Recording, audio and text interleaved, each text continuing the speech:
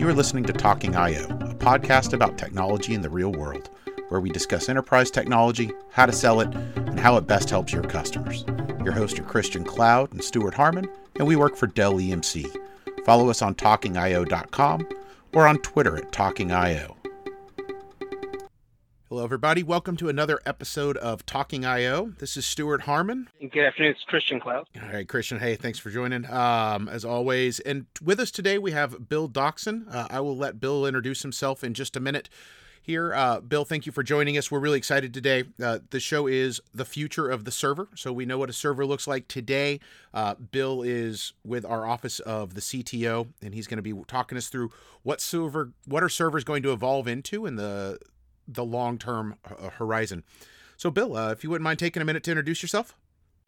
Hi, my name is Bill Dawkins, and I am a Dell Fellow in the Server and Infrastructure Systems Group of Dell EMC in the Office of the CTO.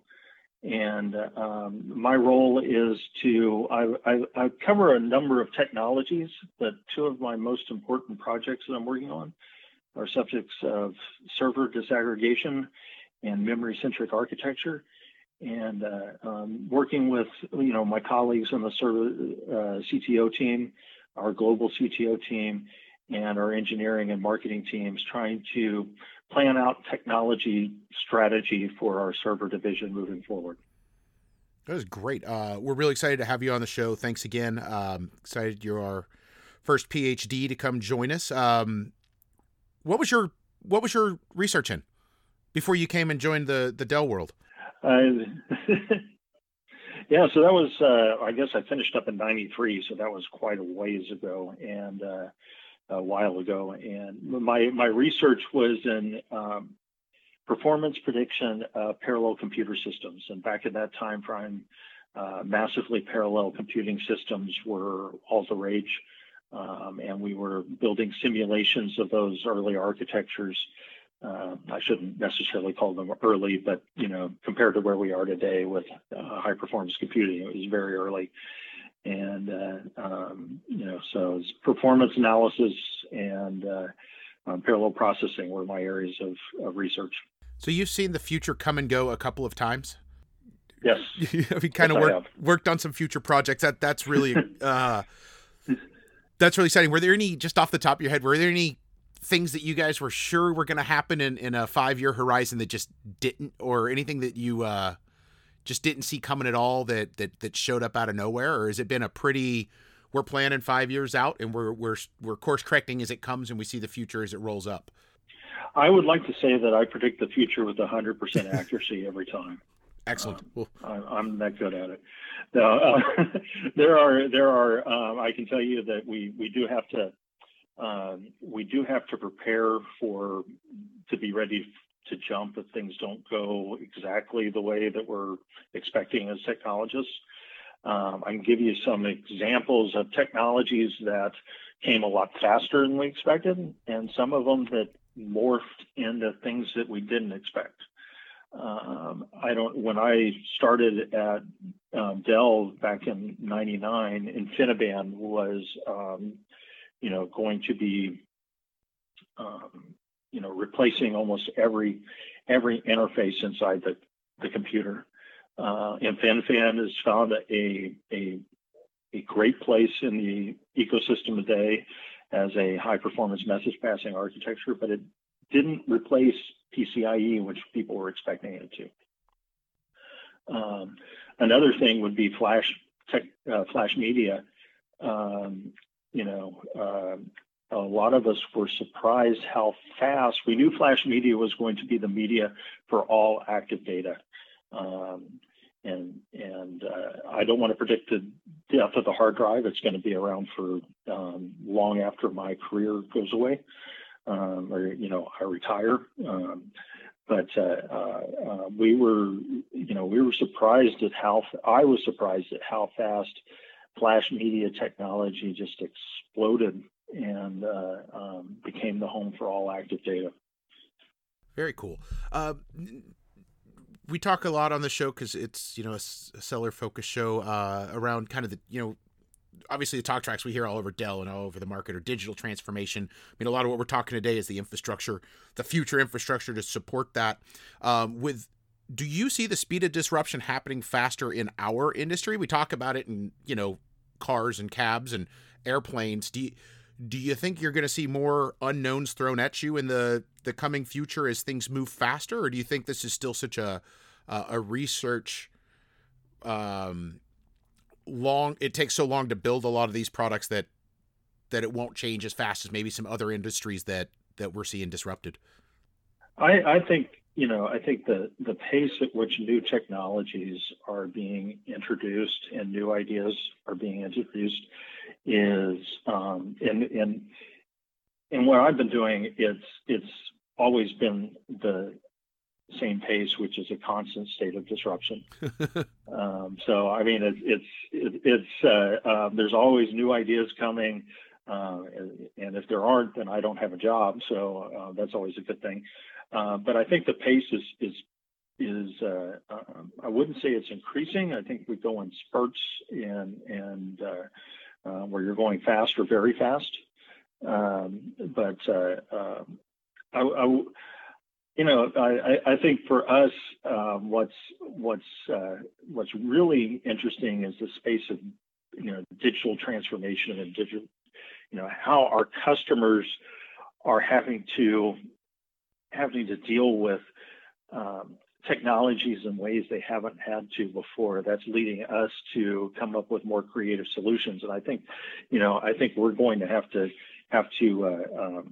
increase that pace of working with our customers and understanding where they are in this, in their digital transformation. I think especially when there's these meta trends of like, Internet of Things, we're going to have all these devices. One study I saw showed that there was going to be over 50 billion internet connected devices by the end of 2020. And all of those generating data and all of that data needing to be processed. So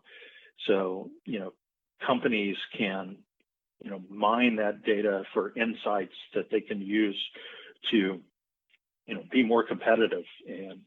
And companies that you wouldn't expect to be data mining companies or data compute companies are going to be data compute companies in order to be competitive.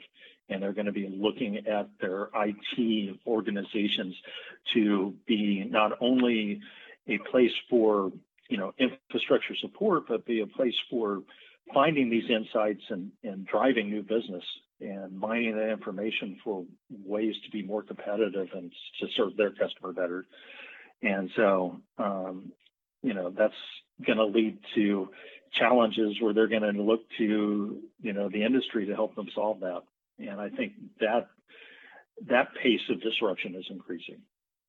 We used to, Stuart and I like to use an example in trainings that Home Depot became a software company once they realized that Amazon sells more hammers than they do. So that's like what you just said, like beautifully articulates that point. What do you say that some of the challenges are that companies are facing in terms of the amount of data that they're having to deal with now? I think the problem is that customers are, they're going to be inundated with data moving forward.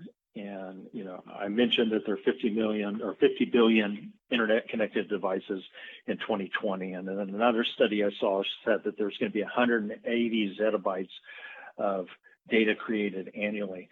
So customers aren't just creating this data and storing it. What their challenge is going to be is, how do I process that amount of data? How do I do more processing on it as I adopt technologies like machine learning and AI to drive, new business out of that data or new strategies out of that data? And because of that, they're going to need more processing power, more accelerators in their compute architecture. They're going to need to be more efficient in the way they process data because they're going to have exponentially more of it. So, the problem is that the opportunities that they're going to have are going to be great, but the amount of data and processing they need to do on that data is growing exponentially. And so that's the challenge that they're going to have. How do they do this efficiently? And how are they going to have more agility in their infrastructure so they can, change their IT infrastructure as their workloads change? And I think that's those are, a couple of the biggest issues that they're going to face in the future. So it sounds like from what you're saying, I can identify perhaps two issues, or I should say challenges. One is from what you're saying from a management perspective, like there's what is the hardware and the tools necessary to be able to analyze, process, and capture that data. But then kind of something else I'm kind of picking up on too. It seems like there's also maybe a challenge with the staff. People now are having to be required to understand how to manage those tools. And that's something that's a little bit new in terms of IT or innovation that I don't think that people had to consider, like maybe even 4 or 5 years ago. Yeah, I think in some ways their infrastructure is getting easier as we get better at providing tools. In some ways, managing the infrastructure is going to get more challenging because they need to be, more agile. And I'm sorry to use the term agile because that has connotations in software, software development. But they need to be able to adjust to their changes in workflows and their changes in environment. And again, as companies look toward their IT to be more than the framework on which their business runs, but actually be primary contributors to the profitability of the business. The IT infrastructure and the people who run IT are going to need to be more responsive to that, and I think it does make things more challenging for them. So I like to, when I'm speaking with customers, I like to try to identify what the event is that's changing the environment that would lead them to having a conversation with someone like yourself. So if the event is an increase in data, what would you say are some of the, what are some of those conversations that look like when you're speaking with customers or and C-level execs? Yeah, so I think some of the challenges I pointed out earlier about, you've got more data, and not only that, you need to do more processing on that data. And, the challenges that we face is that even with our normal pace of performance growth in compute power, we need to actually change some of our architecture to keep on that trajectory, to keep up with what our customers are going to need to do in the future. So when I talk to customers, I start talking about the technologies we're looking at to make sure that we as an industry are going to be able to continue to drive the growth in compute power exponentially year over year, and drive the cost down when measured by true cost per cycle of compute power down exponentially year over year. And if we're going to keep those trends moving forward, we've got to adopt new technologies and change our architectures in the future. And this is a journey over time, but that's where, I'm looking at incorporation of new memory semantic fabrics that kind of change the way we address peripherals. That's a technology called Gen Z, and it really enables what my main project is server disaggregation. And then we also talk about how to adopt some of these new merging persistent memory technologies that are coming out. These are memory technologies that are orders of magnitude faster than flash and much larger in density than DRAM. So they slide right in between flash memory and or flash storage and DRAM into a place that we call storage class memory. and that requires a new infrastructure to take full advantage of. And that's what we're working on internally as a research project within the CTO office, and also working with the industry on. So let me. So I okay, talked. Go ahead. I'm sorry, Bill. Go ahead. Oh, I was just going to say these are conversations we have with customers to make sure that where we think we need to go, that the customers also believe that that'd be a benefit to them. So you mentioned a couple of terms that might be unfamiliar to some people, including myself. But from a high, and I'll hit on a couple of them in just a second. But from a high level, it sounds like eerily similar to software defined, like products. Let's just say like VxRail or something like that. So how is what you're proposing different than traditional software defined architecture? Again, we'll use like VxRail, for example. Okay, yeah. So server disaggregation is a term that we're using that is really at the infrastructure layer, and it says let's try to take all the components in servers, strip them out of the servers, and put them together in shared pools. And then when you deploy an application, we will use the infrastructure to build you a true bare metal server on the fly by connecting these components on the fly. And that is a true bare metal bootable server where you can install an operating system. So that's the limit of server disaggregation. It's an infrastructure layer. It's not trying to compete with virtualization layers like you would see in VxRail, or it's not kind of trying to compete with container environments like Docker and Kubernetes. What it is infrastructure. So we expect people to install their virtualization layers on top of this. But what it does allow us to do is that's where we're talking about helping our customer is, when virtualization came along, its original value prop was, let's improve server utilization. And, there's a whole bunch of other values that came later, which I think are much more important, which is like live migration and adding fault tolerance and resource management to the application. But the first thing that the hypervisor was, let's push up server utilization. What we're trying to do here is even push that a little bit further and push CPU and server resource utilizations even higher by allowing people to build the exact server they want for their workload at the time the workload's deployed, and not when you purchase the equipment. And then, what's really cool about that is if you get it wrong, you can add resources as a server on the fly, and it's seen as a hot plug event. Or if your workload goes away, you get to return those resources to the pool and build a new server exactly like your new application that comes out. So it's really cool technology, but it's very complementary to those. It sounds like it's almost like you get the best of multiple worlds. You get the best of bare metal containers and virtualization from what you're saying, like, in a rudimentary way of saying that. It just sounds like you're getting the best of all worlds.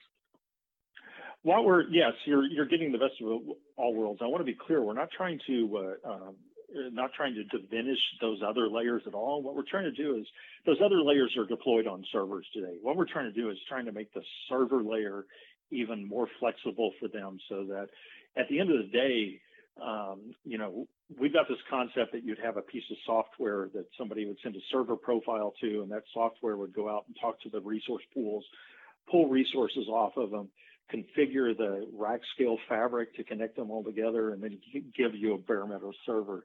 At the end of the day, we'd like to see these upper layer orchestration layers, like, the virtualization orchestration systems like vSphere or others, would talk to that software directly, so that the administrator would never even have to go down and touch, our disaggregation layer. But what he would see is a much more flexible system that would give him better resource utilization and allow you to apply more resources to this expanding data set than you could if you were more static and you had leftover resources on every server that were kind of trapped. So Just a quick step back here as we're going in, right? You mentioned disaggregated servers, memory class or storage class memory. Um, for our listeners that are out there, what are other phrases? Are those very Dell specific phrases, or are those very Gen Z phrases? What else should they be listening for? What other kind of technology buzzwords or marketing words from other people are out there? Yeah, so first of all, server disaggregation. I won't claim that I coined that, and I'm not sure where it was coined, but it's a term that we're using in the server office of the CTO to kind of distinguish it from composability. So you might have heard of composability, and composability is along the lines of what we're talking about with disaggregation. You've got separate pools of storage, compute, and networking. And you can combine those ratios together, and there are a number of products out today that are composable. But what they don't allow you to do is right now composability is limited pretty much to server storage and networking, or compute storage and networking. It won't allow you to compose like GPUs or FPGA accelerators or storage class memory, which I'll talk about in a second. So we started talking about, well, full composability means, you can compose everything from all the way from storage up to this super high speed persistent memory. That got confusing to distinguish between composability and full composability. So that's where we talked about what we really need is a disaggregated server where all the components have been pulled apart and put in these resources. That's what we're working on. Another buzzword, or term that we're using in the industry, and it's an industry-wide term, is storage class memory. There's a number of competing technologies that are going to be coming out, in the next few years that are, again, they're much faster than flash, and they have the capability of being greater density than DRAM, and not as fast as DRAM, but greater density, and they're persistent. And so the interesting thing about them is because of their speed, we can't really treat them like block storage anymore. So if you'll remember when flash started, becoming really, really prevalent, people started figuring out that, the SAS and SATA IO stack was not the most suited for accessing flash technology. And that's why we invented NVMe.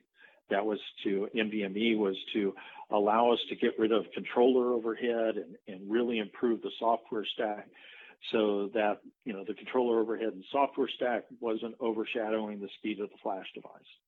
NVMe did a wonderful job of cutting down that overhead. But now we've got a new technology that's potentially orders of magnitudes faster than flash, and we can't optimize that software stack anymore. So, I was working for SanDisk when I think some of the original ones came out. It's essentially NAND chips on the memory bus, right? It looks like a stick of memory, big fat stick of memory with NAND chips sitting on it, and then you're not writing through the PCIe or you're just writing straight to memory with NAND. It was pretty, that stuff's amazing. In this case, it's technologies. It's not even NAND. It's something faster than NAND, a lot faster than NAND.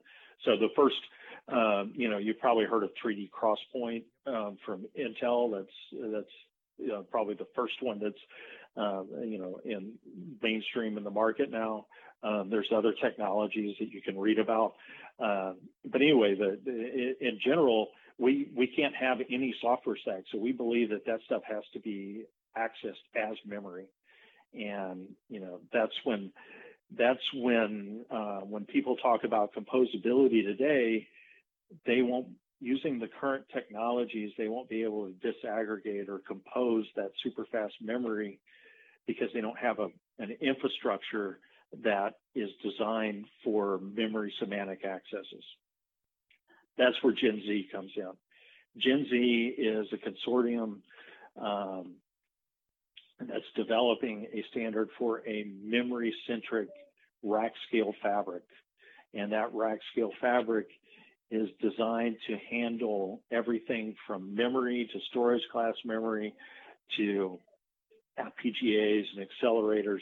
And it's really key for two things. It allows us to build a disaggregated infrastructure for all those components. And two, it allows us to efficiently use storage class memory in our architecture. And that storage class memory leads to what we call a memory-centric architecture where, like I said, all active data is in flash today. In the future, all active data might be in storage class memory and be accessed with memory semantics. And then for long-term storage, it gets pushed off to flash and then finally, disk for, cool archive. Not to divert too much, how much of a application re-architecture will that be? Is this going to be, right, the technology comes out and then people are going to have to rewrite every application to take advantage of it? Or do we expect some type of buffer there? So there's two things. So if you're talking about server disaggregation, and I know I keep on jumping between projects. Server disaggregation is evolutionary technology.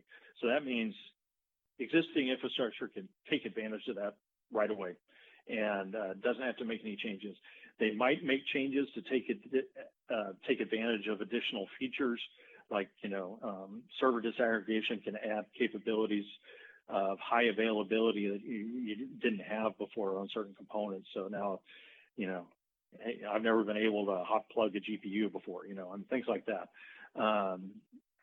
But if you're talking about memory-centric architecture and having large amounts of storage class memory, and yes, you are going to have to re-architect the software. It's much more revolutionary in that it's going to cause changes in the entire ecosystem to fully take advantage of it.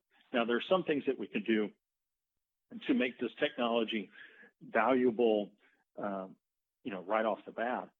But to reach the full vision, we've got a vision of software being able to determine what portions of its data need to be held in this super fast persistent layer and what portions need to be held in a super fast non-persistent layer such as DRAM, and make intelligent decisions on how to tier their data up and down those layers of memory like they do in storage today. But, now they have to do it in memory, and that's never been done before. So it will take changes in the software ecosystem to do that. Very cool. So do you see in the next few years, especially as we get closer to this disaggregated server and full compostability, do you see that in the short term taking over, or maybe the mid long term, 5 years out or so, really changing how we, today we deliver a server and you got hardwired processor and memory and buses, and you slide out your drives in and out, right? And it's all kind of hardwired in one set, and you order it in configuration styles. I am staring at the Gen Z picture that's part of one of your presentations right now, where you've got, just trays of kind of a blade style of RAM and flash and GPUs and processors. Do you see the whole data center go into that model, or do you think there will be a very long-term mix? So first of all, that picture you're seeing is probably a mock-up it is. that the Gen Z consortium did. It's just a really cool visual. As it showed at one of the trade shows. Yeah, it's a cool visual. So first of all, to your point, it's not going to replace, the standard, our standard servers, or, I'll call them monolithic servers, but, our standard rack-based servers are always going to be, there's always going to be a place for those. And to really make use of this disaggregated infrastructure, you have to be a data center of a certain size. You've got to be talking about data centers that are buying multiple racks to really make that economical, and in my opinion. And again, this is one more tool in that we as an industry can offer our customers. And if it makes sense for their environment and what they need to do, then we hope that it helps them solve their problem.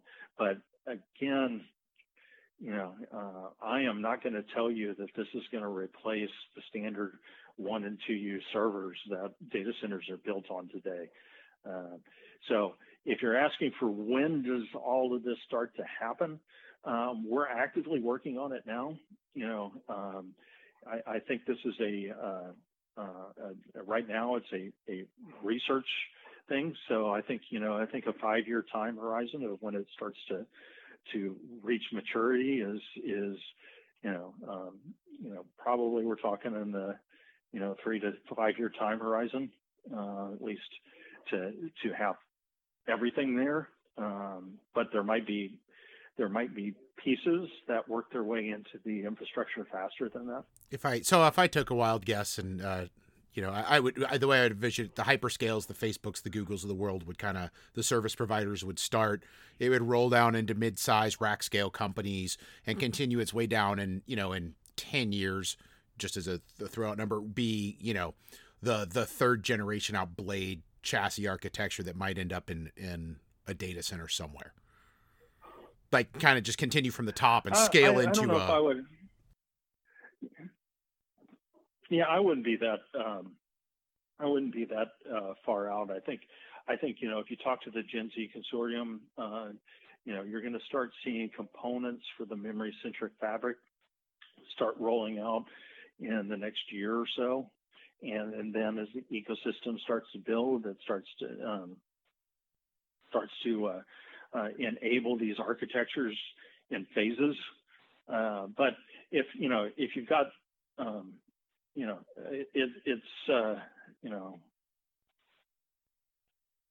it's wide open on when all of these things happen. But all I can tell you is we're working to make them happen, and we really think it's necessary. And it's an exciting time for us because it's opening up new ways to use technology and allowing us to think about the computer architecture differently than we have before. But at the same time, you don't want to say that it's right for everyone, and so that's why you're still going to have our traditional servers that people know and love and have been using for years. Those are going to continue. I will go on a limb right now and say in 100 years, we still won't have the technology that's right for everyone. It's going to continue. All I know is that in 100 years, we're still going to have tape. That's all I know. Amen. That is true. I got a couple of buddies that work for IBM and sell a lot of tape to some real interesting places. I just know that I've made the mistake of thinking tape was dead very early in my career, and here we are 30 years later, and nope, ain't going anywhere. Nope, it continues to be impressive. So everybody that listens to our show knows Christian works for Dell EMC. I work for Dell EMC. Bill works for Dell EMC. But Bill, this is not a this is not a Dell EMC product. Gen Z is not a Dell EMC consortium. Who else is joining us in this journey for the next future of the server? So I believe there are about 50 companies in the Gen Z consortium, and companies like HP, VMware, Microsemi, Broadcom. I think I have to look at the full list, but we've got everybody from silicon vendors to a couple of universities to major system providers. It's an open organization, and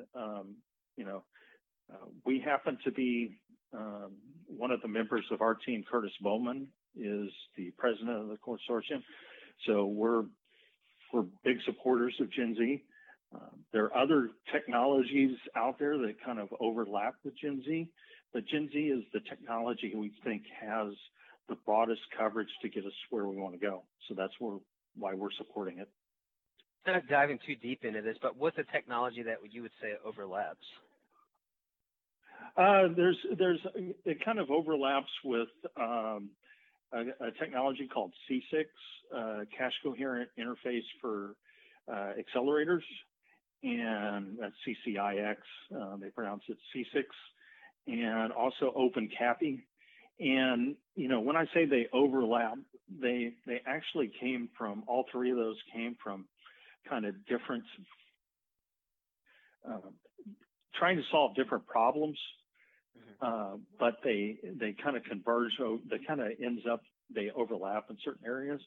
So some people might question, well, why don't you just use C6 to develop this type of architecture, or why don't you just use OpenCAPI to develop this type of architecture? Well, we looked at all three. We looked at Gen Z, OpenCAPI, and C6, and Gen Z had the capabilities to expand the entire rack, and that's where we thought it had the most interest to us, which was allow us to enable this disaggregation model as well as the memory-centric architecture model.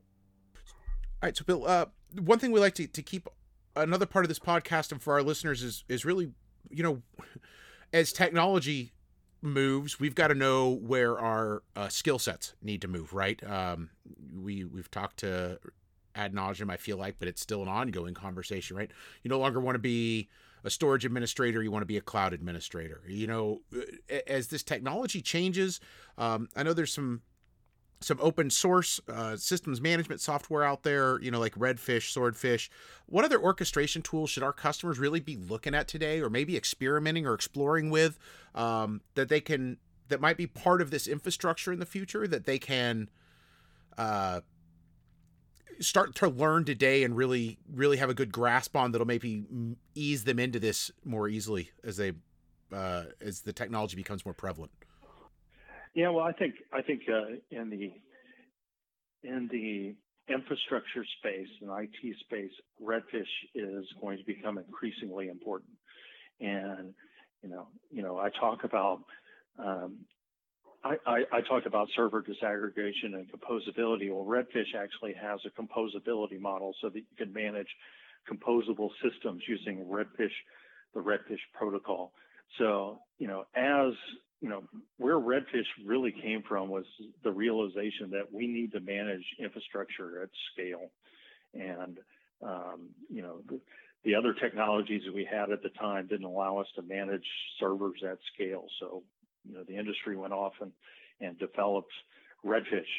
And I, like you pointed out, Redfish is a skill set, or not necessarily a skill set, but understanding that technology and looking for tools that leverage Redfish are really going to be important in the infrastructure. And that's why we're enabling Redfish wherever we can. I think when we start talking about other tools that people need to start looking at, it's kind of difficult to say. We believe that or I believe that we're kind of moving into this world where we're moving from the traditional enterprise application to a more containerized world. And learning more about the containerized space is a good thing. Unfortunately, I can't tell you how fast that transition happens. And as always, there's going to be like certain technologies, certain applications are going to be around for a long time, and they're going to stay in their current infrastructure. But I think we're going to be seeing more and more, a world where more and more applications are dynamic.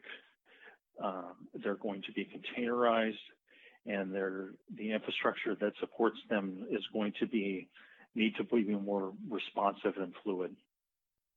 Absolutely. That is a set of conversations that I think we have regularly on this show. Yeah, it's going to be. We live in interesting times. So yes, I wish I had all the answers for you. I think we've got more technologists on our team that you might want to talk to about that. For sure. There are plenty of others. Speaking of on your team, what other cool projects that we can actually discuss are you guys looking at, right? You're looking at the future of server. Obviously, you're the CTO, or you're looking at the future of everything. Anything else that comes to mind that you can share with us? Yeah, well, I mean, there are other people on our team that you might talk to. I mean, it's gonna sound like an advertisement for a minute, but Curtis Bowman is the president of the Gen Z Consortium. John Haas is the president or chairman of the Distributed Management Task Force, which the MTF, which developed Redfish. He was one of the prime backers of Redfish. So Gen Z, Redfish are technologies that we're looking at. We've got members of our team that can talk to you about machine learning, deep learning is another area that's going to explode. And we got people that you could talk to about that. High performance computing, a lot of going on there. High performance computing has gotten out of the realm of just research in certain large companies and also finding homes in industries you wouldn't expect. And there's technologies like accelerators for almost every type of application or function. There's smart NIC technology, storage class memories that we talked about. A lot of activity going on. A lot of things that, a lot of this activity is all geared around those themes that I told you about, which was part of the thing that's made digital transformation capable for our customers is the fact that we've been able to increase the amount of power we give our customers through IT, and that can be, the amount of compute power is what I'm worried about, and keep it growing exponentially. Well, we're starting to run into certain laws of physics that we need to get smarter to work our ways around them, and that's what's changing our architecture, and that's why we're starting to see accelerators and all sorts of different places to help us keep that trend moving forward, so that our customers can continue to transform and become more and more digital. So anyway, I don't know if that's exactly what you wanted with your question, but that's some of the areas that we're looking at, and that's just within the server CTO organization. I should mention that every in Dell EMC, every major business unit has their own CTO-like function, and then we also have a Dell EMC a global CTO function group that covers all of Dell EMC and kind of looks all across the business unit. So there's a lot of technologists that you can draw from, and each one of them will probably give you a different answer of which technologies are more important depending on what they're working on. Yeah, you don't spend a life and a career thinking it's not important. Hey, so as our listeners so try that's to, why my projects are the most. Yeah, yours are absolutely the most important. As our listeners are trying to get some more education, send them to Redfish. I see the Gen Z Consortium. I thought we had a really good blog on Dell EMC around kind of composable infrastructure. Microsoft really screwed me up with their spell check, changing it to compostable on me. Composable infrastructure today and tomorrow I thought was really good. Anything else any other places that our listeners should go look for some new information, additional information? Yeah, so there are a couple of places. So if you want to, as you mentioned, there's a couple of blogs on the Dell EMC website about composability and server disaggregation. One from Robert Hormuth and one from myself. There's also a podcast, a webinar on composable infrastructure and server disaggregation that was done by Robert Hormuth, myself, and Stephen Rousset. There is, if you go to the Gen Z Consortium, there's a lot of educational material there in the form of presentations on what it's good for, what it's trying to accomplish. There's a lot of information on there. If you want to learn more about redfish, there's actually quite a few videos on YouTube on redfish, and they're actually made by a couple of people, but one person is from our Dell EMC team, who is now, I believe, he heads the working group that's responsible for releasing redfish and inside the DMTF. And anyway, there's a lot of good tutorials on YouTube on both redfish and Gen Z. And, I think that pretty much covers it. Great. You said you had a blog out on the Dell EMC site. Is there a social media presence our listeners can follow you on? Do you blog regularly somewhere? Yeah,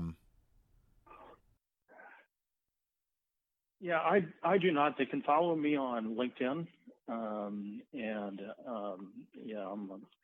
I think it's, my profile is under LinkedIn, and if it's, I think linkedin.com/in/Dawkins. I'll be under Bill Dawkins for Dell EMC, and you can follow me there. And that's about the best way to see when I've uploaded something new. I'll definitely be posting a link to this podcast afterwards. Awesome. Look forward to it. Christian, what am I missing? I can't think of anything. So, Bill, what else, or what do you really want to highlight as a follow-up here, as a wrap-up? Well, I think as a wrap-up, I want to reiterate that because of this world we're into, where just data is flying at our customers, and at the same time, our IT infrastructure is in this struggle where they're asked to do what you've been doing in the past, but do that with less money. And we need you to process more data and actually be a source of innovation for our company. That's going to lead them to try new architectures and look to the industry to help solve those problems for them. And that's really what's driving our CTO team, is trying to understand what are these new challenges and how can we help those with new technologies. And so, I would suggest looking at some of these new technologies like Gen Z and storage class memory, and how people want to use them with things like server disaggregation and memory centric architecture, and understanding them and understanding how they might help you in the future. Now, at the same time, I want to just reiterate that, I've come on here and tried to be open with what we're looking at. We're actively talking to our customers on that. This is research. This is us looking into our crystal ball and trying to predict the future. I can't give you exact time frames when this stuff will hit the market. But it is what we're actively working on, and that's this is where we're putting, at least I'm putting my efforts for our company. That's great. I think the research is really exciting. We'll make sure to tie off with Curtis a little bit more on a deep dive around Gen Z even further. I think it's really fun, and we can come back and hopefully we can come bug in, 6 months, a year down the road, and kind of see what the progress is. And it'll be really exciting to see where this comes to fruition in a few years out here. Like you said, technology. I'd like that very much. It's just been fun. Great. Well, we greatly appreciate it. So again, this is Stuart Harmon. You can follow me at Stuart at Work on Twitter. Christian? I'm Christian Cloud. You can follow me at CCloudIO on Twitter. And today we had Bill Dawkins with us, PhD fellow with Dell EMC from the office of our CTO, the CTO, discussing with us the future of server, disaggregated servers, composable infrastructure, and kind of rack scale fabric memory centric architecture. So, Bill, thank you so much for being on the show with us. I had a really great time. I love this futures conversation. Very excited, and hope to have you back soon. All right. Well, thank you. Thank you, Bill. Thank you, everyone. This has been another episode of Talking I.O. with host Christian Cloud and Stuart Harmon. We appreciate you listening. Follow us on talkingio.com or on Twitter at TalkingIO.